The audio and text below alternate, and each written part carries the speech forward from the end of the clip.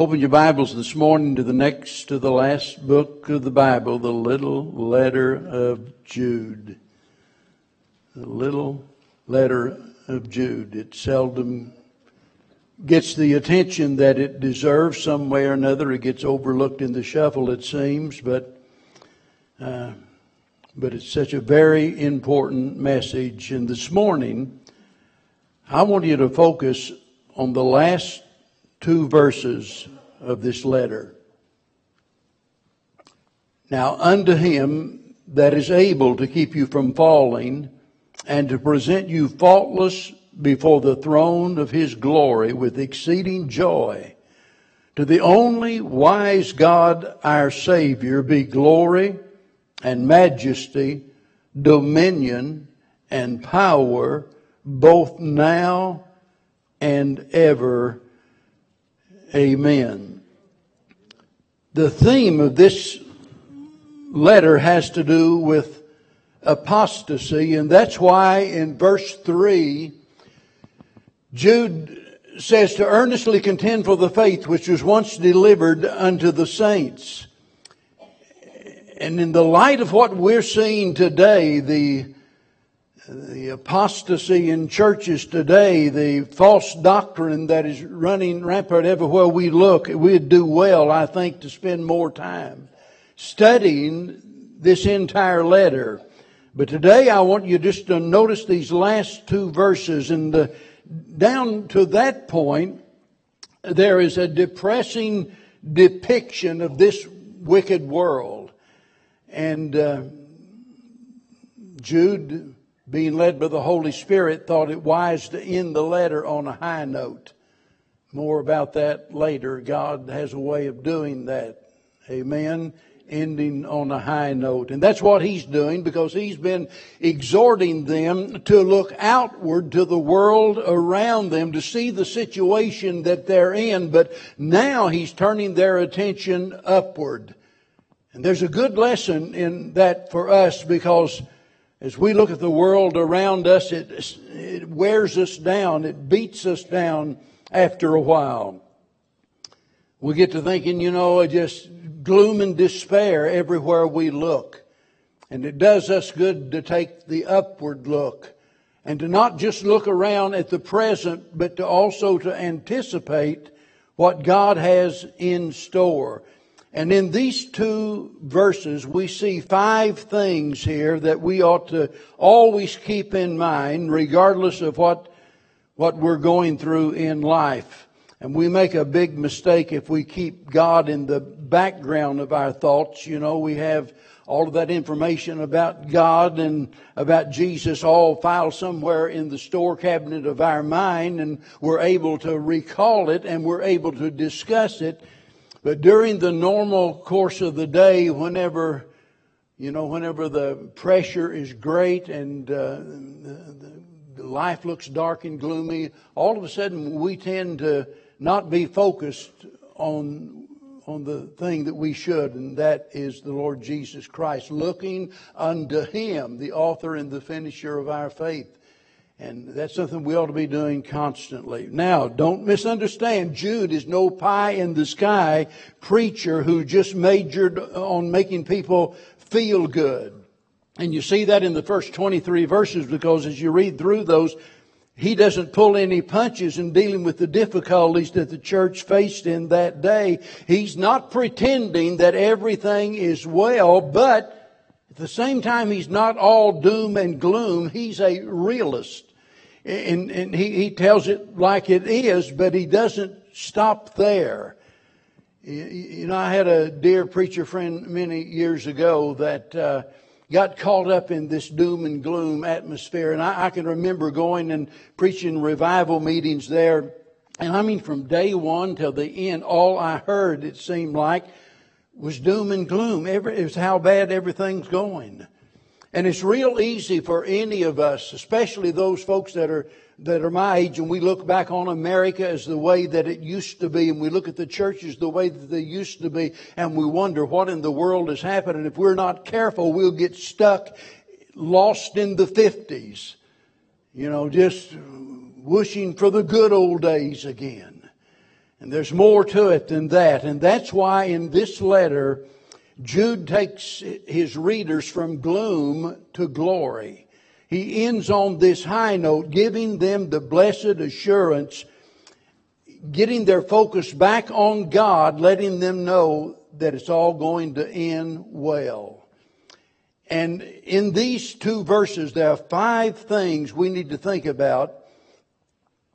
Number 1, and that is that God is the sole God, not S-O-U-L, but the S-O-L-E. Soul. He's the only God. Notice what it says. The only wise God.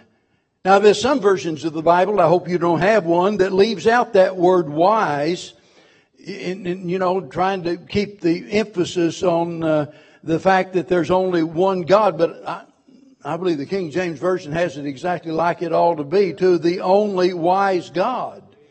Not only is there only one God, He alone is wise in the truest sense. Now, I know there are those that would argue, that there are other gods. And in fact, man is created a God in his own image, according to Romans chapter number 1. When he knew God, he glorified Him not as God, neither was thankful.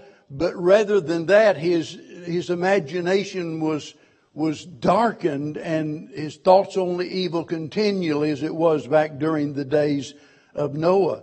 So rather than to worship the God, the Creator, he begins to worship the creature. And that's what man has done.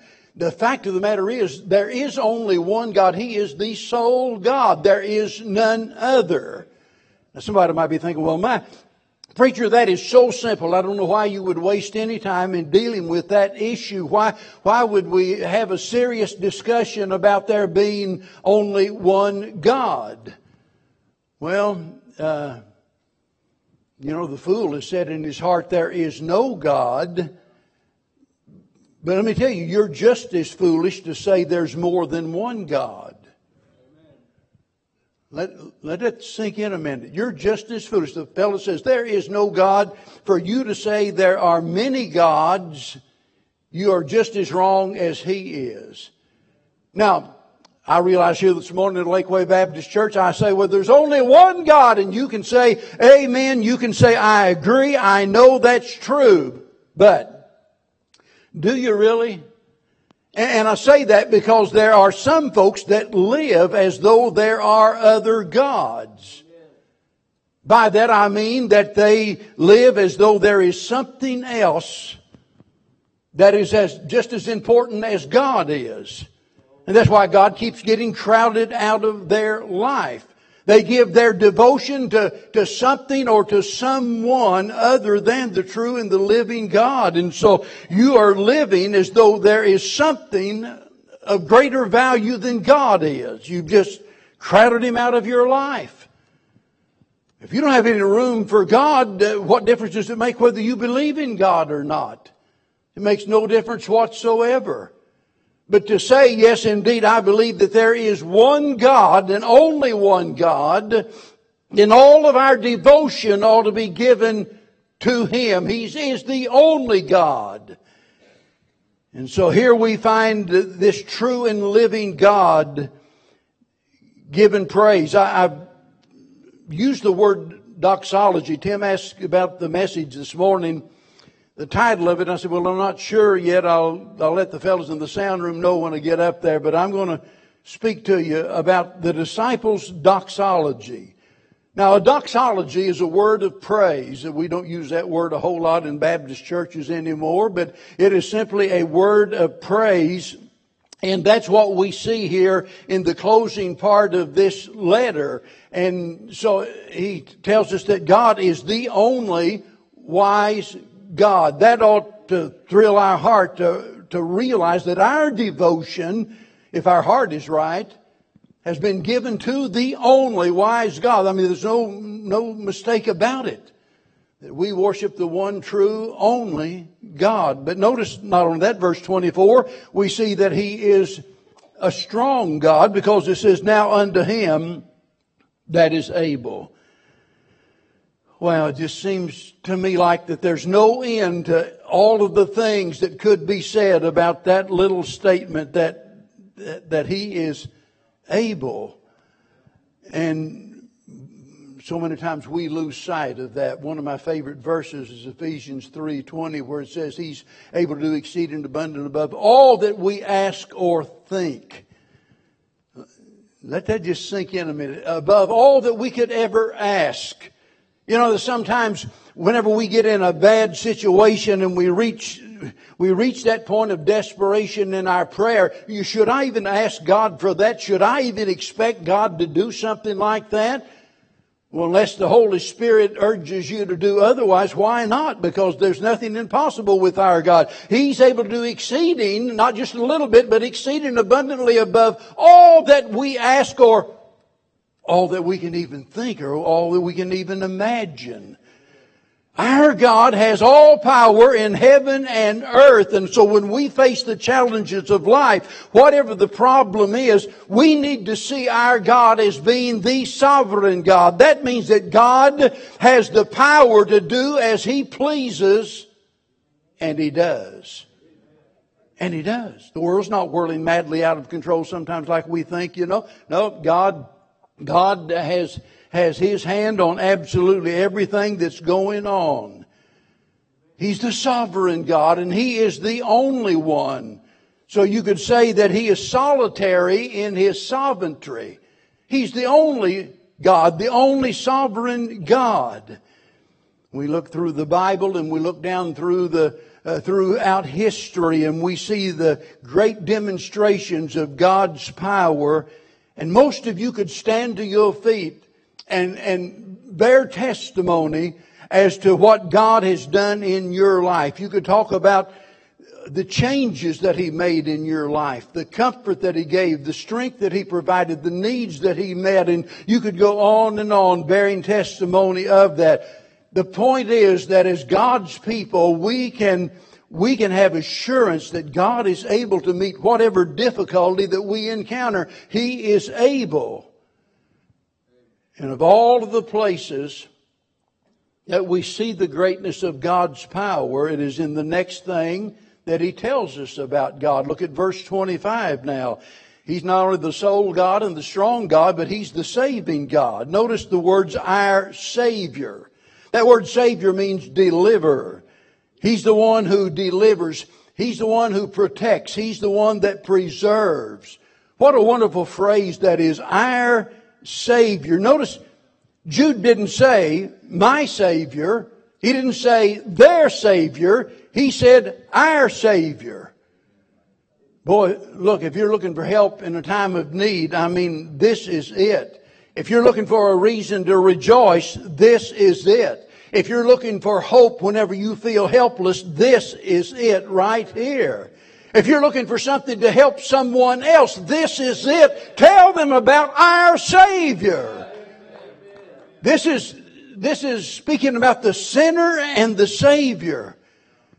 And as I look at that word our, I think about who all that includes. Whenever we think about Jesus and the price that He paid, and the Bible says He tasted death for every man. He paid the price that the whole world could be saved if they would be saved. It's only in their rejection of Him. He's our Savior.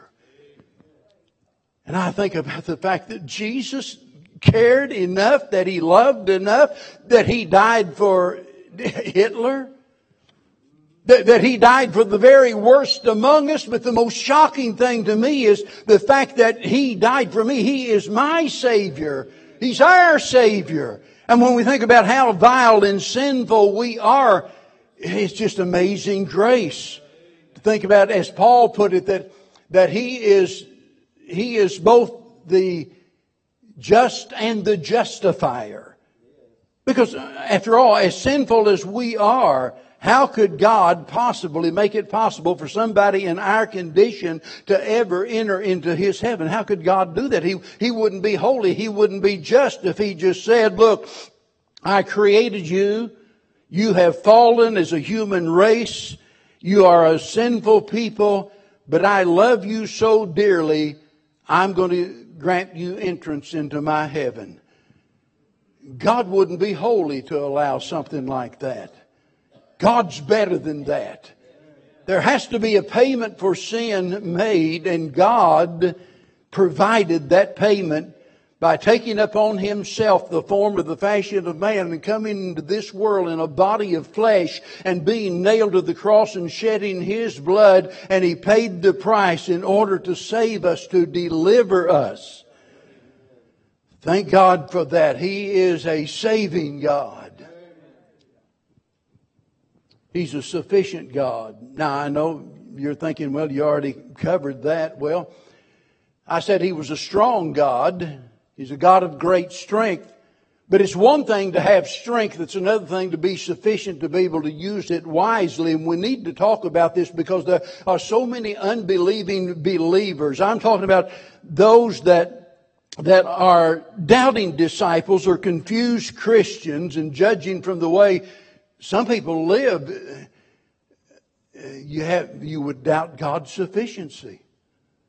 I mean, the Bible says that He is able, and He has the power, He is able, but He is sufficient. But whenever you look at them, you would think, well, God is dead, or God is disabled, or God is disengaged. He just doesn't care. He's not here. We need Him, but He's not here. Or He's sick and He can't help. Sometimes we live that way, folks, and in our attitude when we're going through difficulties, when we're being put to the test, whenever we ought to be rejoicing even in our trials and what have you, we go around moping like God is dead. And it's because we're so caught up in the misery of the moment that we forget about the glory that awaits. And Jude's wanting us to know that our God is sufficient. He's able, not only for the past, but also for the present. And also for the prospect, that is the future as we look ahead. Notice what he said. This is evidence that God is sufficient. He's able to do what? Number one, keep you from falling.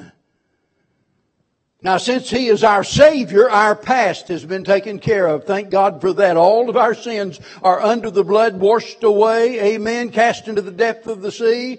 Separated as far as the east is from the west. Hidden behind the back of God that He'll remember them no more. Look, the past is taken care of. He has delivered us. He has saved us. But that salvation is ongoing. Salvation is pictured in three ways. There's the past and the present. We have been saved from the penalty of sin. We're presently being saved from the power of sin. Thank God for that. That's the sanctifying work of the Holy Spirit in our heart, changing, transforming our lives, making us more like Christ. And that ought to be an ongoing process every single day of our life. That's the present aspect of our salvation. But then there is the future aspect. God's not only able to keep you from falling now. That word keep means to guard, to watch over, to protect. He can keep you up whenever it feels like your world is falling apart.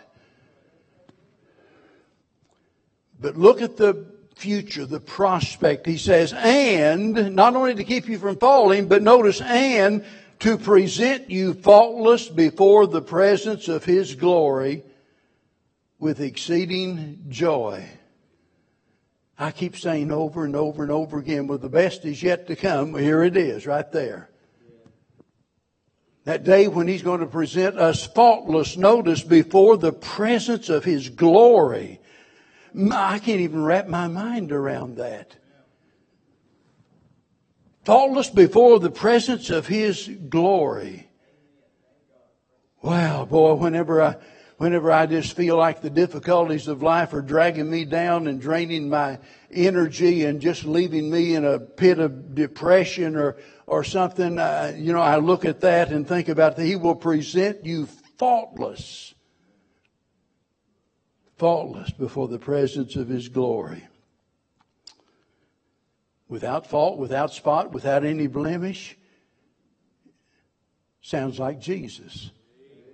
And amen, that's exactly what it's going to be, because not only shall we be like Him, we'll be with Him before the presence of His glory. And the only thing I know to say about that is, wow.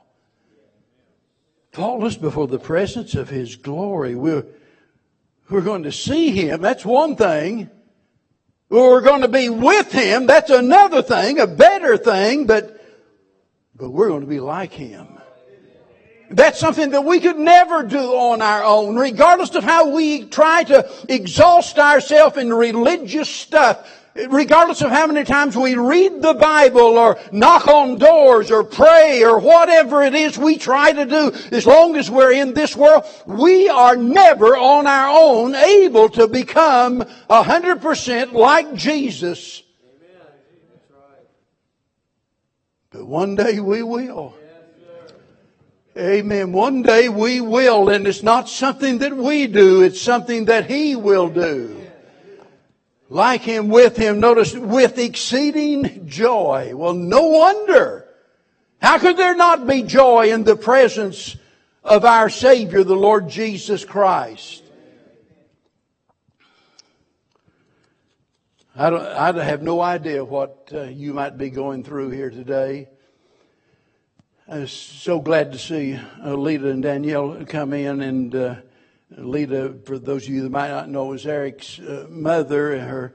Her husband Richard went home to be with the Lord this last week, and here she is this morning, and I can just imagine what she must be going through, at least to some extent.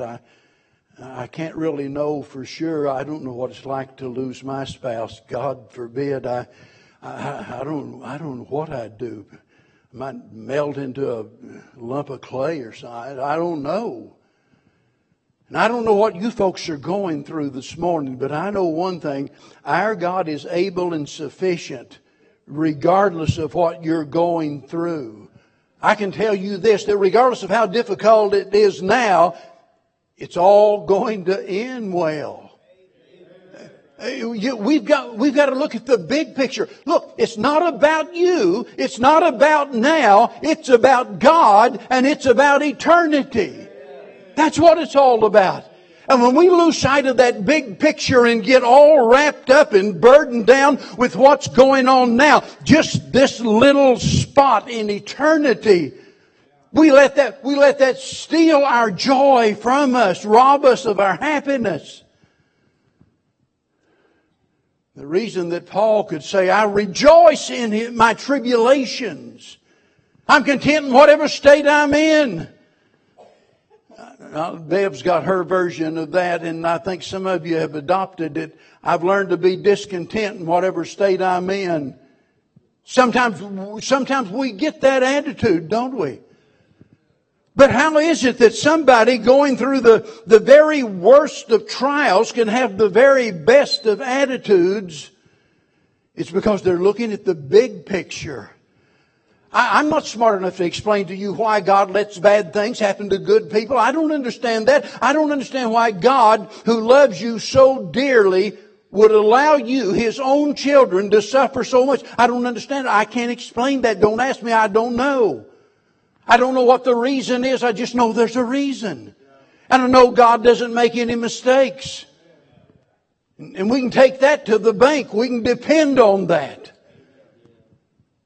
That God has a plan, a perfect plan. And one of these days, when He presents us there without fault before His presence in glory, as the old song says, we'll understand it better by and by. And that brings us down to one last thing about God, and that's the fact that He is the supreme God. By that I mean that God holds the highest office, He has the highest authority, the greatest power, and He deserves the highest praise. Notice what Jude says here. Notice these words: glory and majesty, dominion and power, both now and ever. Amen. That's the point.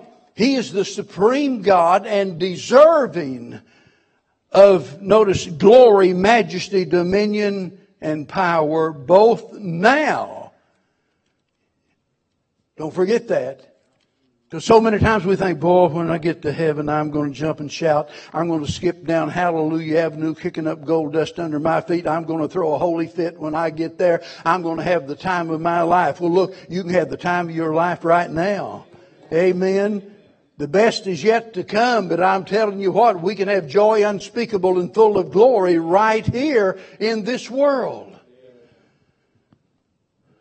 The best is yet to come. Now look at these words that Jude uses, talking about how God is deserving of the highest praise. And then I'll look over in Revelation in chapter number 5. And here we see all of the saints of God gathered around the throne of God. That's the day that's coming. Amen? That's the day we're looking forward to.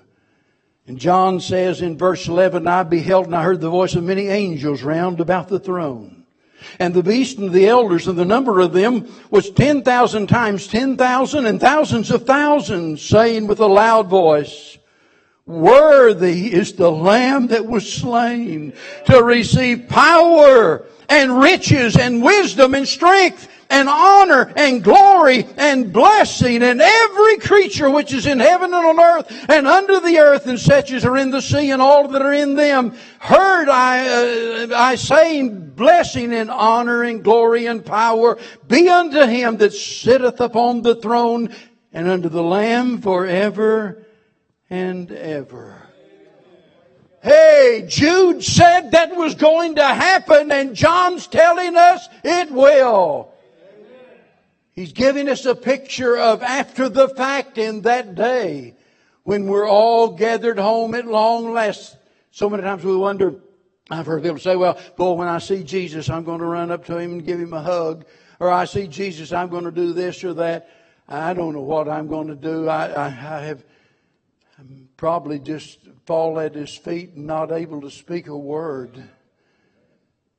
But I know one thing, the time's going to come when all of a sudden the great choir of heaven's going to begin to sing over and over again, worthy is the Lamb that was slain. That's the theme of heaven. But notice that, again, what Jude says. He says both now and ever. He's worthy now. If He's worthy now of our highest praise, our greatest devotion, now's the time for us to put that on display, as it were. Not for man, but to praise Him. How can we not give Him praise, who has done so much for those of us who deserve not just so little, but deserve nothing at all? Heaven gave its very best for those who are totally undeserving. He suffered and bled and died for you. And if you're here today and you've never been saved, you need to take care of that this morning. And the only way you can take care of it is by putting your trust in the Lord Jesus Christ. And if you're here and you know beyond a shadow of a doubt that you've received Christ as your Savior and that heaven is your home, and you know that, don't ever forget He is worthy of your devotion. Remember, Jesus said of His disciples, except we forsake all, we cannot be His disciple, period. It takes total devotion on our part. Not only to serve Him, but to praise Him with everything that is within us.